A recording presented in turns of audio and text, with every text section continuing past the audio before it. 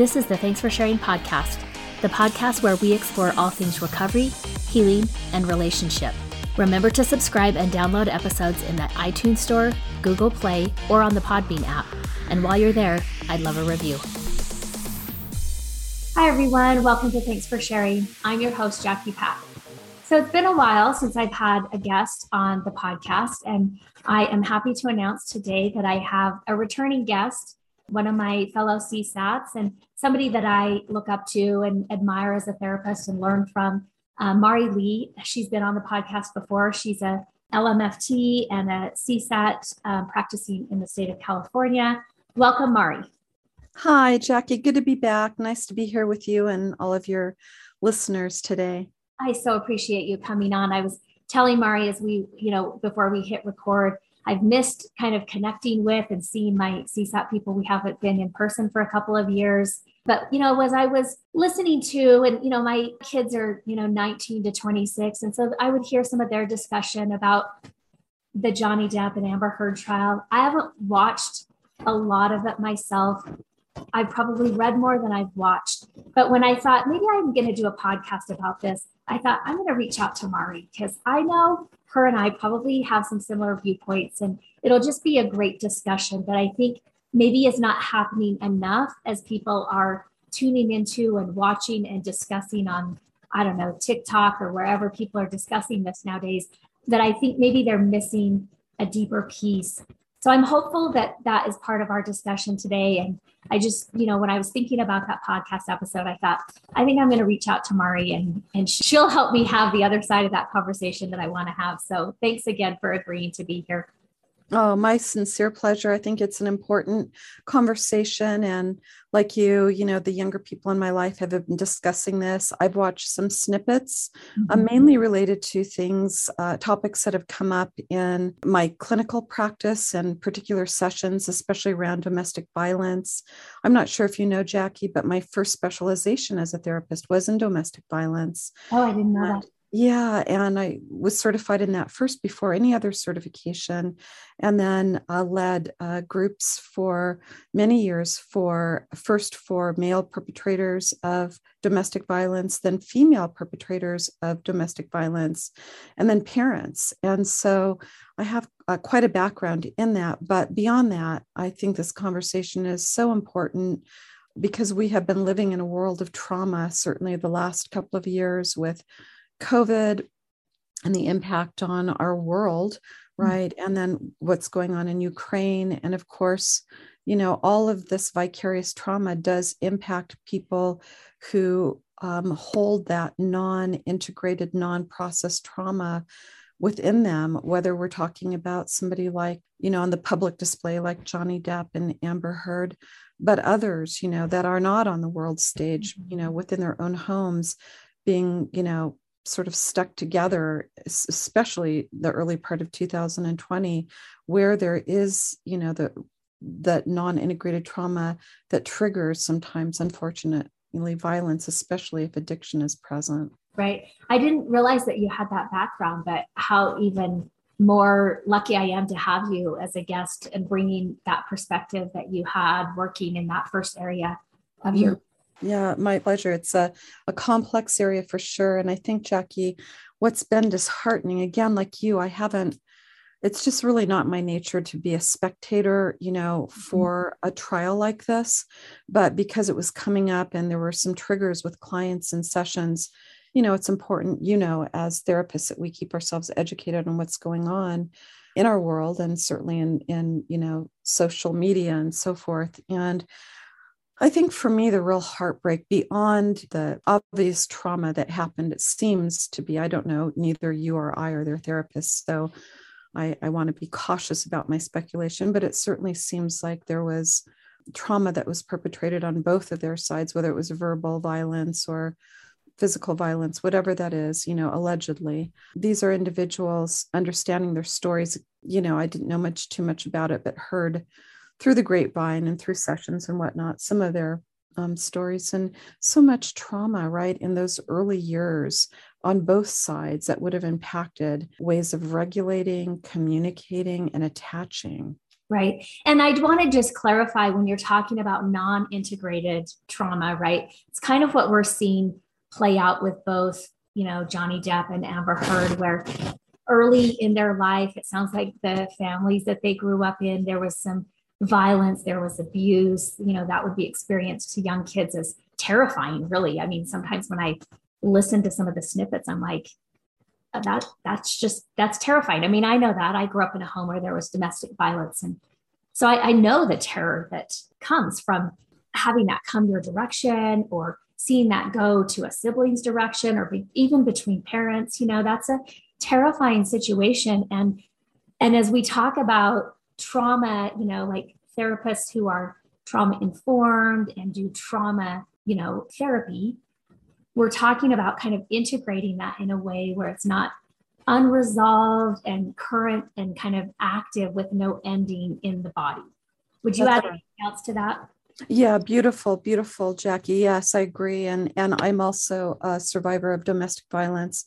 And that is why I had a lot of passion for both perpetrators and victims of domestic violence, and why I felt it was really important to work with both sides and, with female perpetrators and male victims, male perpetrators, female victims.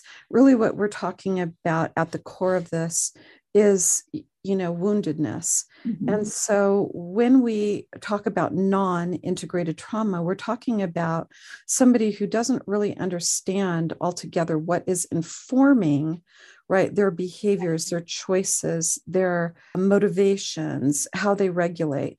And then even if they have an idea or a very good idea and a lot of insight about, well, I make these choices because of the family that I was raised in, or these are the choices because of the experiences I've had.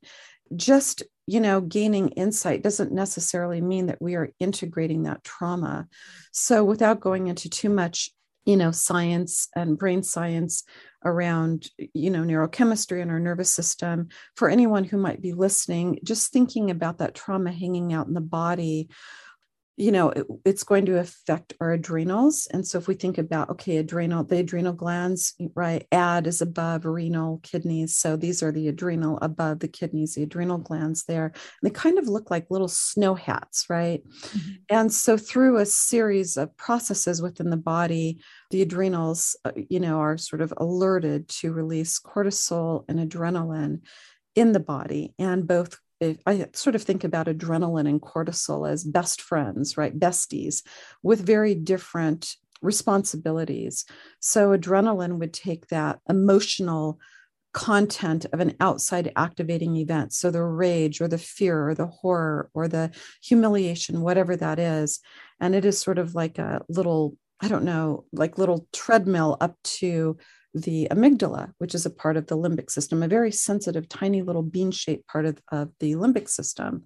And so it's like, the amygdala is activated and I feel all of these feelings from this outside event that has happened. Somebody, yelled at me, or there's a fight going on, or someone seems drunk, and that's activating some trauma within me. But the amygdala is not there to create a narrative. It has no way of creating narrative. It's just there to hold the emotional content. And that's what cortisol is there for, right? It takes that, sort of zips up from the adrenals, picks up the rest of that package, if you will, right, from the amygdala, and escorts that up to the hippocampus. And the hippocampus is that memory center, among other things, but primarily the memory center. And so if we have a highly activated person with a high level of cortisol going on in their body, and if you kind of picture cortisol as maybe like a, Federal Express or UPS, delivery person, it's like bang, bang, bang, bang, bang on the doorway of the hippocampus saying, here, take this, make sense of this. But the hippocampus has these receptors that pushes away high levels of cortisol, because cortisol, high levels like that, will shrivel that hippocampus. And again, we do not want a shriveled hippocampus. That's our memory center.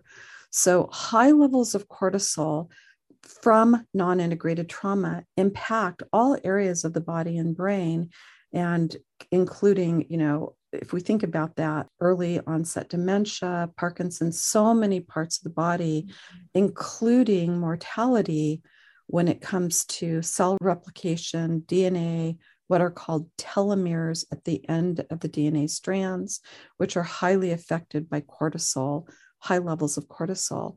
So when we talk about non-integrated trauma, this means trauma that is hanging out in the body that is triggering an outside negative event happens, whatever that might be, anything from a flat tire, a little T trauma, to a big T trauma like, being beaten as a child. And so when all of this is hanging out in the body, we as therapists work with human beings and all of their woundedness coming in and helping them, right, vertically, horizontally, the left and right hemisphere of the brain, the bilateral stimulation, for example, through EMDR therapy, and then really working on that vagus nerve, vagal toning, and then, of course, somatic work, the physical body. Mm-hmm. So there's a lot in working with a human being who has, a lot of trauma from their early experiences and helping them integrate that trauma. It's beyond cognitive tools or goals or, talk therapy is very helpful. It's really about that mindfulness-based work and specific trauma therapies that we do to help that human being integrate their trauma so that they are a more integrated person, very present and aware and understanding of what's driving that activation, right, Jackie, so that they are more responsive versus reactive. And it feels like, again, without knowing these two hurting individuals, with Johnny Depp and Amber Heard, just sort of using these people as example right now, it feels like these are very highly reactive people that are clearly triggered in trauma, I think. Right. Which, again, usually when we see kind of the integration of these early experiences and some healing begin to happen, I mean, that's a very simplified version from what you just expanded on, which I really appreciate your expansion on that. Then I think, we tend to see kind of very reactive people, right?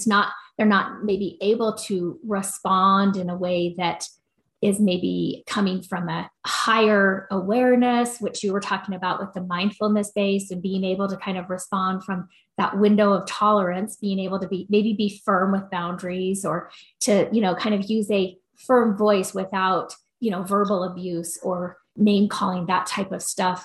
And so instead of just kind of reacting, which again is usually thought of as more that reacting piece as kind of that maybe non-integrated part of the trauma that is just kind of reacting to these perceptions. And again, I think it's important to say it. Sometimes it's based on perception, not the accuracy of that perception. We're defending against, what maybe we have experienced. And so we're heightened in our awareness around those types of things that we need to defend against. But with that heightened awareness, it maybe skews our perception. Yeah, beautifully stated. I think it comes down to sometimes the difference between coping mechanisms and defense mechanisms, right? Mm-hmm. So when we think about, little ones, right, these little children, all of us, right, mm-hmm. who have grown up, or many of us, I should say, who have grown up in unsafe family systems, right, or family systems where there wasn't consistency, predictability, some sense of unsafety. Maybe the family system was intact, but there was some other system in that child's life, a school system or a church system or a social system that was unsafe, where bullying was going on or some other type of abuse, mental abuse, physical abuse, sexual abuse, some sort of abuse with that little human being.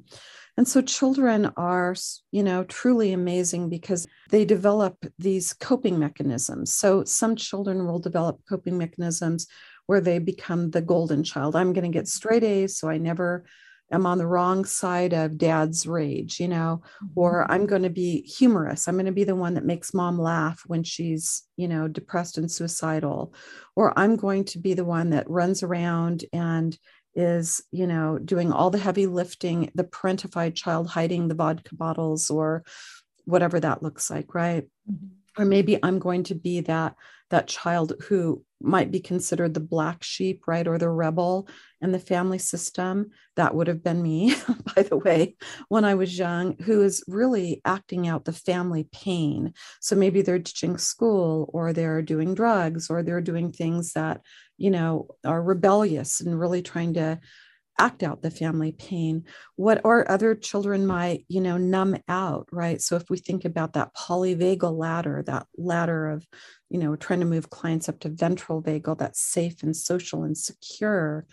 And, we have children sometimes that are really at the bottom rung, that dorsal vagal, just really shut down and sad, sometimes even suicidal, or they're just disappearing. They're dissociating into online pornography or video games or drugs or whatever it is, right? To try and find that coping mechanism that will keep them safe in this unsafe family system. And so I think that there is some brilliance to that as a child, finding some way of escape.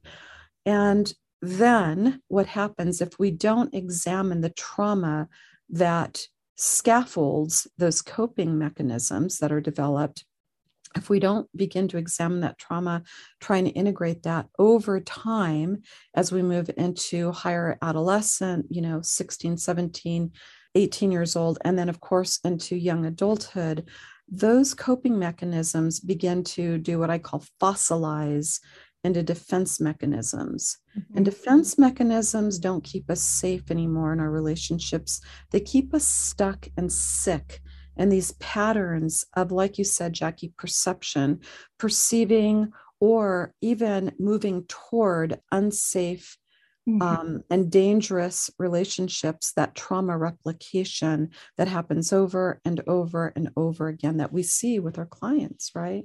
Yeah. Yeah, I think sometimes that I've talked before on the podcast about kind of that trauma repetition or betrayal bond, or I think at one point it was called compulsive repetition, where I think there's maybe an attempt to try to end the story, right? End the trauma story by engaging with somebody who is somewhat similar, or sometimes I say the script, is just flipped to the opposite. So still emotionally unavailable person, but instead of being emotionally unavailable and dangerous, they're just emotionally unavailable and completely offline, right? Mm-hmm. Right. And that intensity, right? Trying to find maybe a better ending. And instead we just, sometimes I'll say trauma can be the gift that just keeps on giving. But I think it's also an invitation to heal and to, go back to some of the things that maybe we lost in our coping mechanisms as a kid, and reclaim those other parts that maybe didn't get developed because our coping mechanism overdeveloped this skill. Yes, I agree. Yes. And doing that kind of parts work, that inner child work with clients is part of that integration of trauma, right? I think about it as repairing and sometimes reparenting in some ways, that inner child. And it's interesting, right? Because we see, we can see on public display, not just, Amber Heard and Johnny Depp, but other couples that we've seen, throughout, decades, really. Yeah. Play out these wounds. And it's interesting to see people who really want so much. They deeply long for intimacy, to be known, to be accepted, to be supported, to be loved. But that's the very thing that they're afraid of too. And so they continue to, move through what could be intimate relationships. And then their intimacy is then sort of morphed into this toxic intensity where there really is not an intimacy there. It's two people in pain creating more pain, which becomes sort of the glue, this intensity glue that keeps them together, which has nothing really to do with intimacy. Intimacy requires, healthy integration. It requires vulnerability. It requires humility. And that's not easy to do when you are defended and guarded for understandable reasons for those people who are still in their trauma, And that's also, I think, sometimes where the addiction piece can come in, right? As we start to age, maybe in the teen years or even into the adulthood years, again, we start to, maybe seek substances as a way to continue to help us maybe not be aware of the things that we experienced, or to kind of numb maybe the fear as we have the potential to maybe move into healthier relationships outside of our family. But it's quite unnerving, right? Or it can kind of rattle us when then we're around people that we don't have to protect. And it's just exhausting, right? Because we're used to having these high defenses, and all of a sudden maybe we don't need them. We don't quite know how to operate or how to be social. And so, we can rely on substances or, and you mentioned online pornography to try to meet some of those core issues that instead we have core wounds around. And then that becomes part of the relationship as well. Right. Yes. Beautiful. Yeah, I think so too, Jackie. And I always, when I'm working with people struggling with addiction, whatever it is, process addiction or substance abuse, one of the things I remind them in their process of recovery, and it is a, very brutal path at times, that recovery process is without trauma, there is no addiction. Right. There is no addiction without trauma. And I think about Dr. Gabor Mate's work, who I just love his work so much. And he really talks about, it's not, how could you be addicted to this, but given your past, how couldn't you be? Right. And so I think when we can meet people in a place of compassion, right, really move into a place of compassion and help them reduce that shame around whatever the addiction is, if it's an addiction to love or sex or money or fame or youth or drugs, alcohol, or whatever, even like you were talking about, the intensity. I mean, that in and of itself can somewhat be addictive. Yes. Right. Yes, all of that. And right. And then thank you. Yes. And then move into that place of compassion. That's, to me, what has been the largest tragedy, at least for me, the vicarious trauma that I've experienced in the small amount of following this very sad trial of Johnny Depp and Amber Heard, is that the public consumption, it's really kind of grotesque. And the memes that have come out of this, and how people are just gobbling up and, scapegoating and making jokes about it. It's as if our society has lost any compassion, the ability to see trauma when it's right in front of them, and are really mistaking all the time the difference between horror and humor. What's happening really is horrifying when you hear some of this information. And I would imagine, I don't know, I would imagine somewhat humiliating for both of them.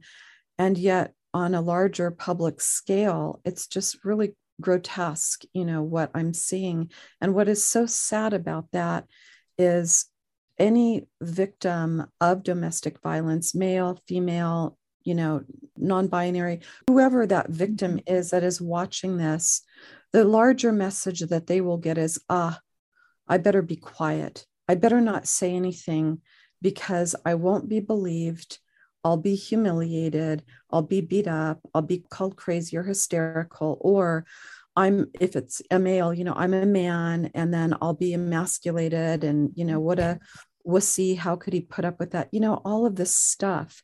So no matter what the gender is, any victim looking at what's happening, this public display that's so horrific, not even so much the trial, but the responses to the trial and the team Amber, the team Johnny, all of that. It's just the most base part of humanity. And now we can't ask that question any longer. Well, why did he wait so long to come forward if he was a victim? Why did she wait so long to come forward? Why? This is why. Right. I mean, I do think too, for those listening who, maybe this isn't your story, but you have been consuming this in a way of entertainment. And some of that, I mean, again, my young adult children, I think somewhat are consuming it as entertainment. And some of that is maybe just their age and the maturity that has and has not happened for them at those ages. Yeah, I'm trying to have conversations with them and saying, this is a deeper issue than this. Like, hey, I think you're missing this part. They know parts of my story, right? I'm like, this is much deeper than what we're getting on, the sound bites. And they know that, right? And so I think it's also important to be, if you're, an adult, to be able to say, hey, wait a minute, let's stop and let's bring not just our, entertainment side on, but let's bring our feeling side on, because I think that's going to change how we consume information. But I think too, we have to be aware of what we're exposing ourselves to. Yes. That maybe desensitizes us to, yes. that unfold in, the news or just online or wherever we're consuming it. That is this information that we want to be desensitized to. Yes, I think that is so important, right? That vicarious trauma of just even the consumption, even through social media, which I really appreciate Lady Gaga's definition of social media as being the toilet of the internet. And isn't that the truth? Yeah. Sometimes, it's a great place to stay connected or to share or to learn even, but sometimes, it's just a trash pit. And, even seeing, people in my own contact list, some of the stuff that they posted, just making their broad decision about who the winner of this trial was without having any information, without knowing them, and I think we as clinicians, as therapists, we have to be very, very careful about, if these are not my clinical clients, they're not yours, to my understanding, Jackie. And so I don't get to make some diagnostic assessment of either of these hurting human beings. That's up to their therapist and their clinical team. And most of those diagnostic assessments take time. Like they take time. As a member of the general public, watch this trial and decide what is or what is not the diagnosis, right? No. It's trained. I mean, usually you have to be spending time with this person. And so, I think sometimes we're getting to this place where the average person, maybe based on social media, thinks that they have far more knowledge about mental health diagnoses than we could actually get from social media. Right. And also looking at, yes, exactly. And not really examining the confirmation bias, right? Right. So if you are, I don't know, if you're Bob from somewhere, in the US who's watching this, and you were hurt by a woman that looked a little bit like Amber Heard, or somehow humiliated, or, didn't get chosen for the date, and you're not aware of some of those earlier woundings, yes, maybe they're smaller T traumas, or maybe they're bigger than that. And then there's this confirmation bias based on non-integrated trauma, where it has to be her fault. Of course, look at her, she's crazy. Look at all of this stuff. Or if you're a woman who maybe was wounded in a relationship, maybe the person you were with was narcissistically challenged in some way, and then you hear all of these terms being thrown around like borderline personality, narcissism, all of this, and you might have that confirmation bias. Oh, well, it has to be his fault. Look at him, it's this way. When in fact, none of us, not you, not me, none of us on the broader social scale were behind closed doors with this couple. We are not their therapists, and we really should not be weighing in on their mental health or team anything. If there's a team, it's team trauma, team tragedy, right. Especially, Jackie, when you consider that on average, 20 people per minute are physically abused by an intimate partner in the United States. So if we do the math on that during 1 year, this equates to more than 10 million women and men, 10 million in 1 year, 20 per minute. This is sobering information to think about. Absolutely, it is. And I think, this is where, when we're hit with, sobering numbers. I mean, I know we learned this maybe from the pandemic too, that Americans have a hard time, not just Americans, but maybe people in general have a hard time kind of digesting really large numbers. Mm-hmm.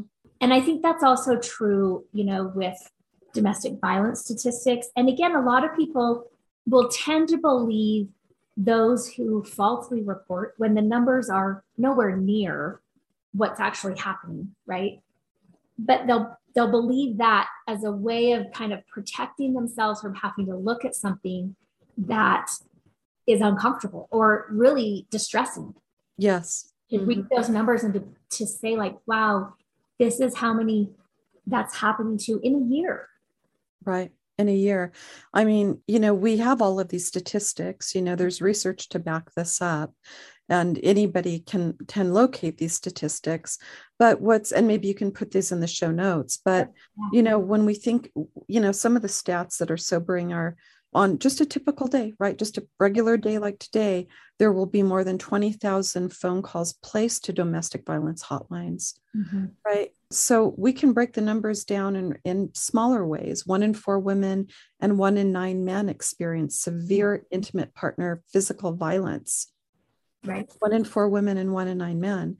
And so we can think about our circles. I think about my circle of friends, and many have experienced some sort of physical, sexual, or emotional violence, both men and women in my life. And that is the real tragedy here, is to help people heal their trauma so that they don't then go and traumatize others with their wounds. And unfortunately, Jackie, as you and I know too well, we live in, a wonderful country, but a country that doesn't value mental health all that much, right? Where we should have access to mental health for anybody who's gone through this type of woundedness. It's a real shame. Right. And I was reading an article a couple of weeks ago that was saying we also have a mental health professional shortage. So I think we're seeing higher rates of people seeking mental health services than before because of the times we're living in. And we also have a shortage of those professionals, unfortunately. And we have professionals who are, especially over the last 2 years through the pandemic, who are burned out. Absolutely. I know both supervisors and I do a lot of consulting with therapists from, certainly in the US, but around the world. And whether it's therapists that I work with in Canada or Australia or South Africa or the UK, my colleagues are tired, they're exhausted, and we are all doing all we can to take on as many clients and help people who are in pain. But it makes it difficult at times, that's for sure. Yeah, I mean, I know a lot of mental health professionals who probably, just because of where things stand currently, probably have a few more clients than they normally would take, right? But they're feeling like, well, I've got to take some more just because so many people are trying to find services and having a difficult time. And so maybe operating with a slightly higher caseload, but with still highly emotional issues that we're sitting with. And you've got to also balance that with, are you caring for yourself in ways that doesn't burn you out or take you out of the field? Yeah, exactly. And that's, that can be a juggle and a difficulty, but it's so important, as you and I both know. And I think about also the clients, not all of my clients. Some of my clients did really well through the pandemic and others not. They really struggled, which is understandable. But, I've heard this time and again from other colleagues, and I'm sure you have as well, where we're seeing an uptick in addiction, where a client may have been sober for a long time. Certainly an uptick in suicides, an uptick in, anxiety disorders, depression. Certainly domestic violence is on the rise, especially during when people were sheltering in. And so, you take 2 wounded people who don't have a lot of tools, who may or may not have a personality disorder, who may or may not be dealing with addiction, and you kind of stick them together. And things are going to happen in that case. Again, driven by trauma, right? I had a friend of mine, when we were seeing, they were reporting early in the shutdown from the pandemic, higher rates of domestic violence. And she asked me, she says, well, why aren't we seeing higher rates in child abuse? Right. So I just want to clarify. I said to her, because the people who would report that are not seeing these kids. Right. But if domestic violence rates are increasing, it stands to reason that so are child abuse rates, right? That home is not a safe place for anybody. There's domestic violence, but typically, teachers might be seeing it. I mean, if the kids were going to therapy and then that stopped or whatever, but people who, are kind of these mandated reporters who would typically be the ones reporting it weren't seeing the kids. That's right.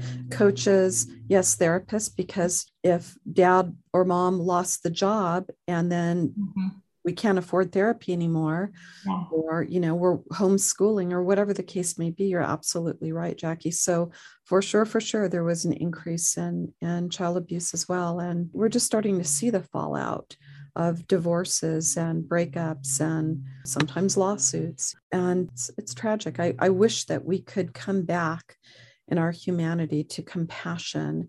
And when we watch something like this, whether it's a snippet or we are acting as if this is a spectator sport. I'm talking about the Amber Heard and Johnny Depp trial right now, that we could approach that with more compassion for what we're seeing. It's sad that it's being thought of as entertainment, because it isn't. I don't find it entertaining at all. I think it's really sad.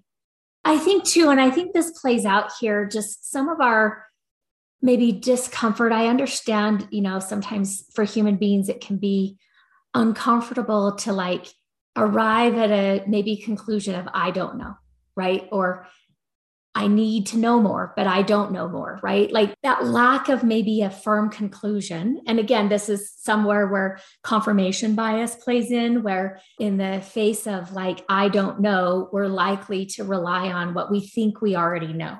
Again, with confirmation bias, even if we were given factual information that disputed our bias, we would still choose our bias instead of seeing the factual information that maybe challenges that or even disproves that. But I think it can also then, I think sometimes it shifts us maybe from, whatever story we get caught up in or that we're playing out from our own life, that kind of is all dependent on, I have to know, I have to make sense of, right? Where maybe the hippocampus, like you were saying, is saying, I can't take all of this in and make meaning of it.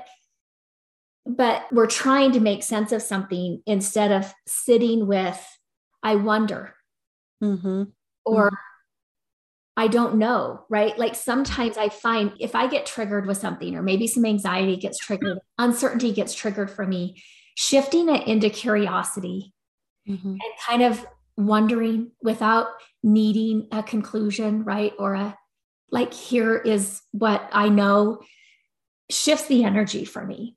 Yes. That compassionate curiosity, right? Because I know I'm a person who's sort of wired and wanting to know outcomes, right? And a lot of human beings are wired that way.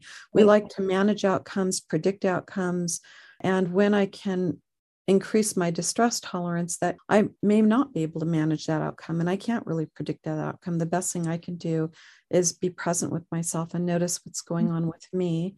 And yes, to your point, notice my confirmation bias. I know sometimes when I've mentioned the statistic that the presence of a gun in a domestic violence situation increases the risk of homicide by 500%, right? So I'll just leave that there. And the listeners will notice perhaps their own confirmation bias. Like, if you're rejecting that out of hand, that can't possibly be true. That if there's a gun in the home, it increases the risk of homicide by 500%. Where is that bias being confirmed? Why is it important to hold on to that bias versus, oh, wow, let me move into compassion and curiosity about that and learn more about that? That's interesting. Doesn't mean that we have to rip the guns out of everybody's hands, but maybe, I don't know, we want to think about that, right? I think too, some of that, maybe that need to feel like, because we know after a mass shooting, gun purchases increase. And so somehow there's a thinking that we're better able to protect our family by having guns, right? Instead of understanding the risk that it increases homicide, right? That maybe we start protecting differently. Maybe our protection starts being prevention.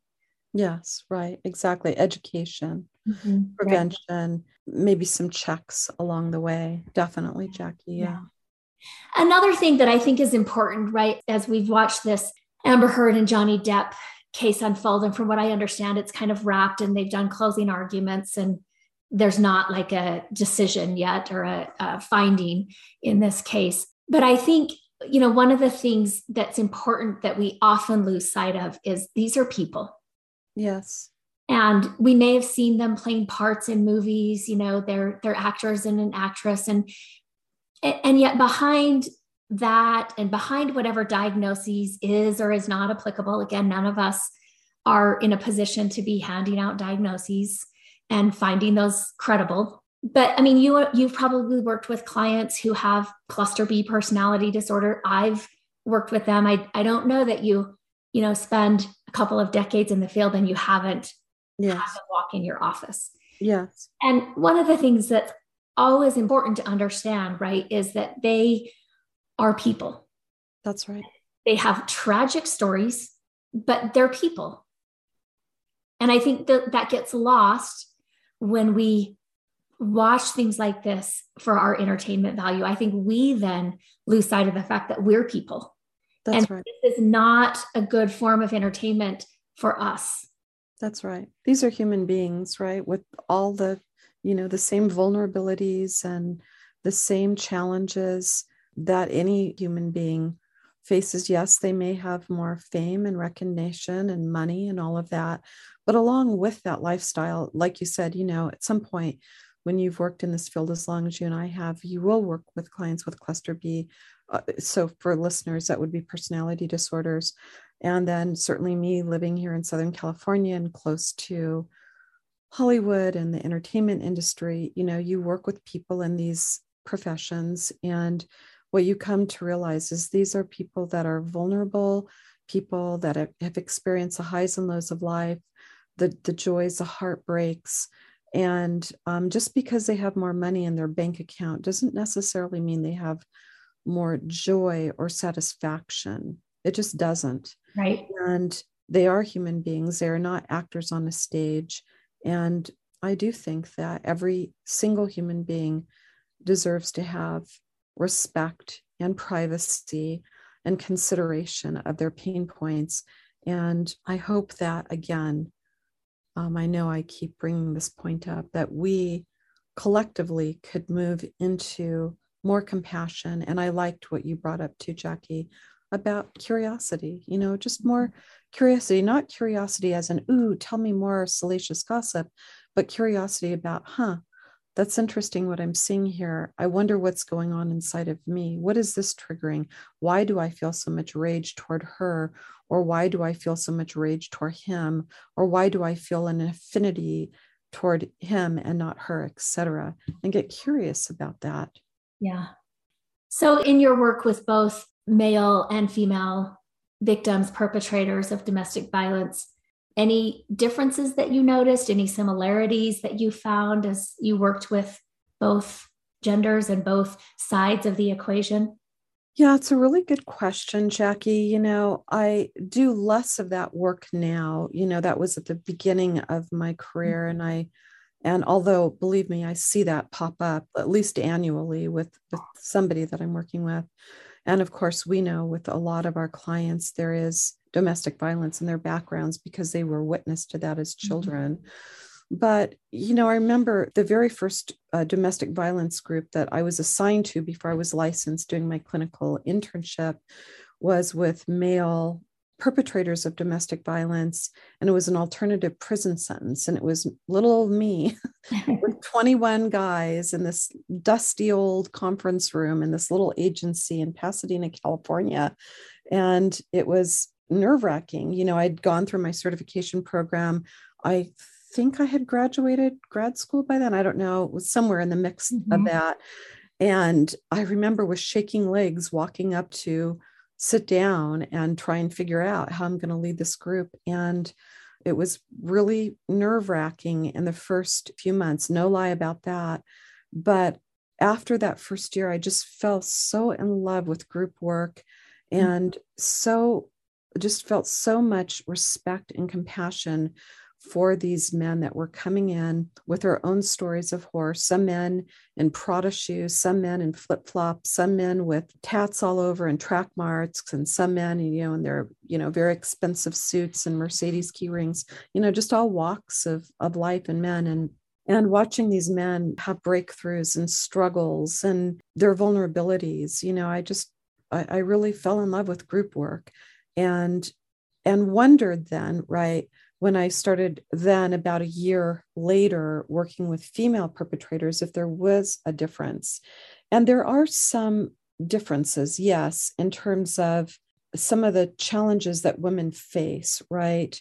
Some of the ways that they're looked at, some of the ways that some of the women in my domestic violence perpetrator group, the women that were perpetrating violence, or there because they had perpetrated violence, there had been shoves and slaps and kicks and insults and threats and derision and humiliation and rape of these women.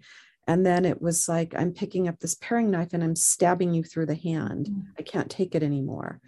And then unfortunately, or fortunately, I could say, then this woman is now taken to jail, and now this is the sentence that she is facing. And thank goodness for therapy groups where there can be an alternative to a prison sentence for first-time offenders. So that was a story that I saw with a lot of these women, where no excuse, not giving anybody a free pass ever for violence. It's never acceptable. Right. Ever. But a lot of their stories had to do with just really kind of collapsing or activating into this behavior. I would say that's maybe a difference, but I also want to support that difference with the similarity was every single person that I work with in those groups over many years, that would come into group. This was a year-long group that they would take, and then a whole new cycle of new clients would be coming in. And it was just endless cycle, right, of these perpetrators, was trauma, unresolved trauma, over and over generations, this generational baton of woundedness and trauma and rage and fear and shame and addiction passed on from father to son, son to daughter, daughter to, it just sisters, it just goes on and on and on in this family tree. And when you have even one person who's brave enough to say, enough, I'm done. It's not okay. I cannot do this anymore. I must take ownership of this behavior. I must do something different here, even if it means that part of the consequence is jail or part of the consequences, whatever it is. But I'm going to figure this out, integrate this trauma, work with a therapist, do what I need to do to learn the tools, because this baton gets buried here. It will not be passed on. Right. That's the epitome to me of courage in human beings, right? I love the way that you said that. I often will say to, clients, trauma stories also have this background narrative around power and being powerless, in childhood trauma, and somehow flipping that script and feeling powerful, which I think is where sometimes that escalating or collapsing into those violent behaviors can come into play, where I refuse to be powerless over time. And so this behavior comes out of me that maybe I didn't know I had. Maybe I do know that, right? And it's a repeated pattern that I've come to know, but I don't know how to shift it, right? And again, when people will say this has to be addressed, or maybe they're given the opportunity and the court says, go here, right? And often some of those programs can be highly effective. But I think what we're looking for is this shifting, instead of this from powerless to powerful, it's a shifting into personal empowerment. And that shift comes where we start to say, I talk a lot in addiction and in recovery, we talk about, taking tragedy or suffering or extreme challenges and making meaning out of those. That's kind of that process from addiction into recovery. And I think it's similar with trauma. Like when we start to say, I've got to make something more of this than just a repeating pattern that I pass down to my kids or the next generation. Yeah. Beautiful. I love that. Yeah. It's just so important to break that cycle. And nobody can do that without support. At least I've not met anybody, and I couldn't. Right. But it is, vitally important to do that. And, I think about what comes up for me is there's a really good book called The Gift of Fear by an author by the name of Gavin de Becker. Really good book. And Gavin de Becker is a very interesting person in our American fabric, not well known, but had, put the security together for presidents and many famous people. And he's just really interesting. And I think he says in this book, because I've read this book a couple of times. Yeah, it's really a page security. And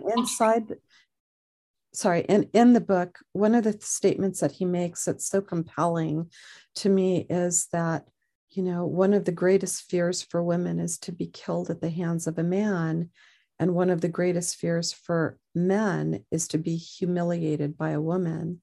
And so when we talk about humiliation in men, whether it's a perception of humiliation or they feel humiliated because they were left or laughed at or written about or whatever that is, there will be a powerful pushback on that, because that is one of the greatest fears. And for women, that greatest fear of being hurt or killed at the hands of a man, one of those fears, there's a powerful piece that pushes against that as well. So it's interesting when you consider those dynamics, right? Yeah. I think also in terms of, like, as we talk about, some of the structures that we have, I was asked a couple of months ago to present to a group of women. Well, it's not all women. It's, women is in the title of their group, but they have men who have joined. And there were some men actually, when I presented, who were in attendance, but who are political activists, right? And advocate for a lot of progress on social issues. And, they wanted me to come talk about activism fatigue. And so it was kind of a nice evening, a good conversation. But I think I've heard, back to your point of those two issues against women's fear of being killed, men's fear of being humiliated. I was saying to them, sometimes the structures that we have in place aren't necessarily the structures that are going to bring us change. Like, we can't just rely on our structures for change. Change has to happen within a person, within, that person's relationships, immediate family members, maybe friendships, right? Things like that can then start to really bring about larger change than trying to take a structure and tear it down. And I don't even know if we would know how to rebuild something better. Mm-hmm. And so I think it's important, to really kind of do your work and, work with a therapist. I mean, do what you can. If you don't have access to mental health services or can't afford them, there's some great online resources that I think therapists and mental health professionals have put out there to try to help people figure out that internal story that is getting replicated and is continuing in its narrative to touch themselves and the other people that they bring into their life. Beautifully stated. Yes, may that happen. Let's hope so. I hold that hope along with you, my friend. Yeah.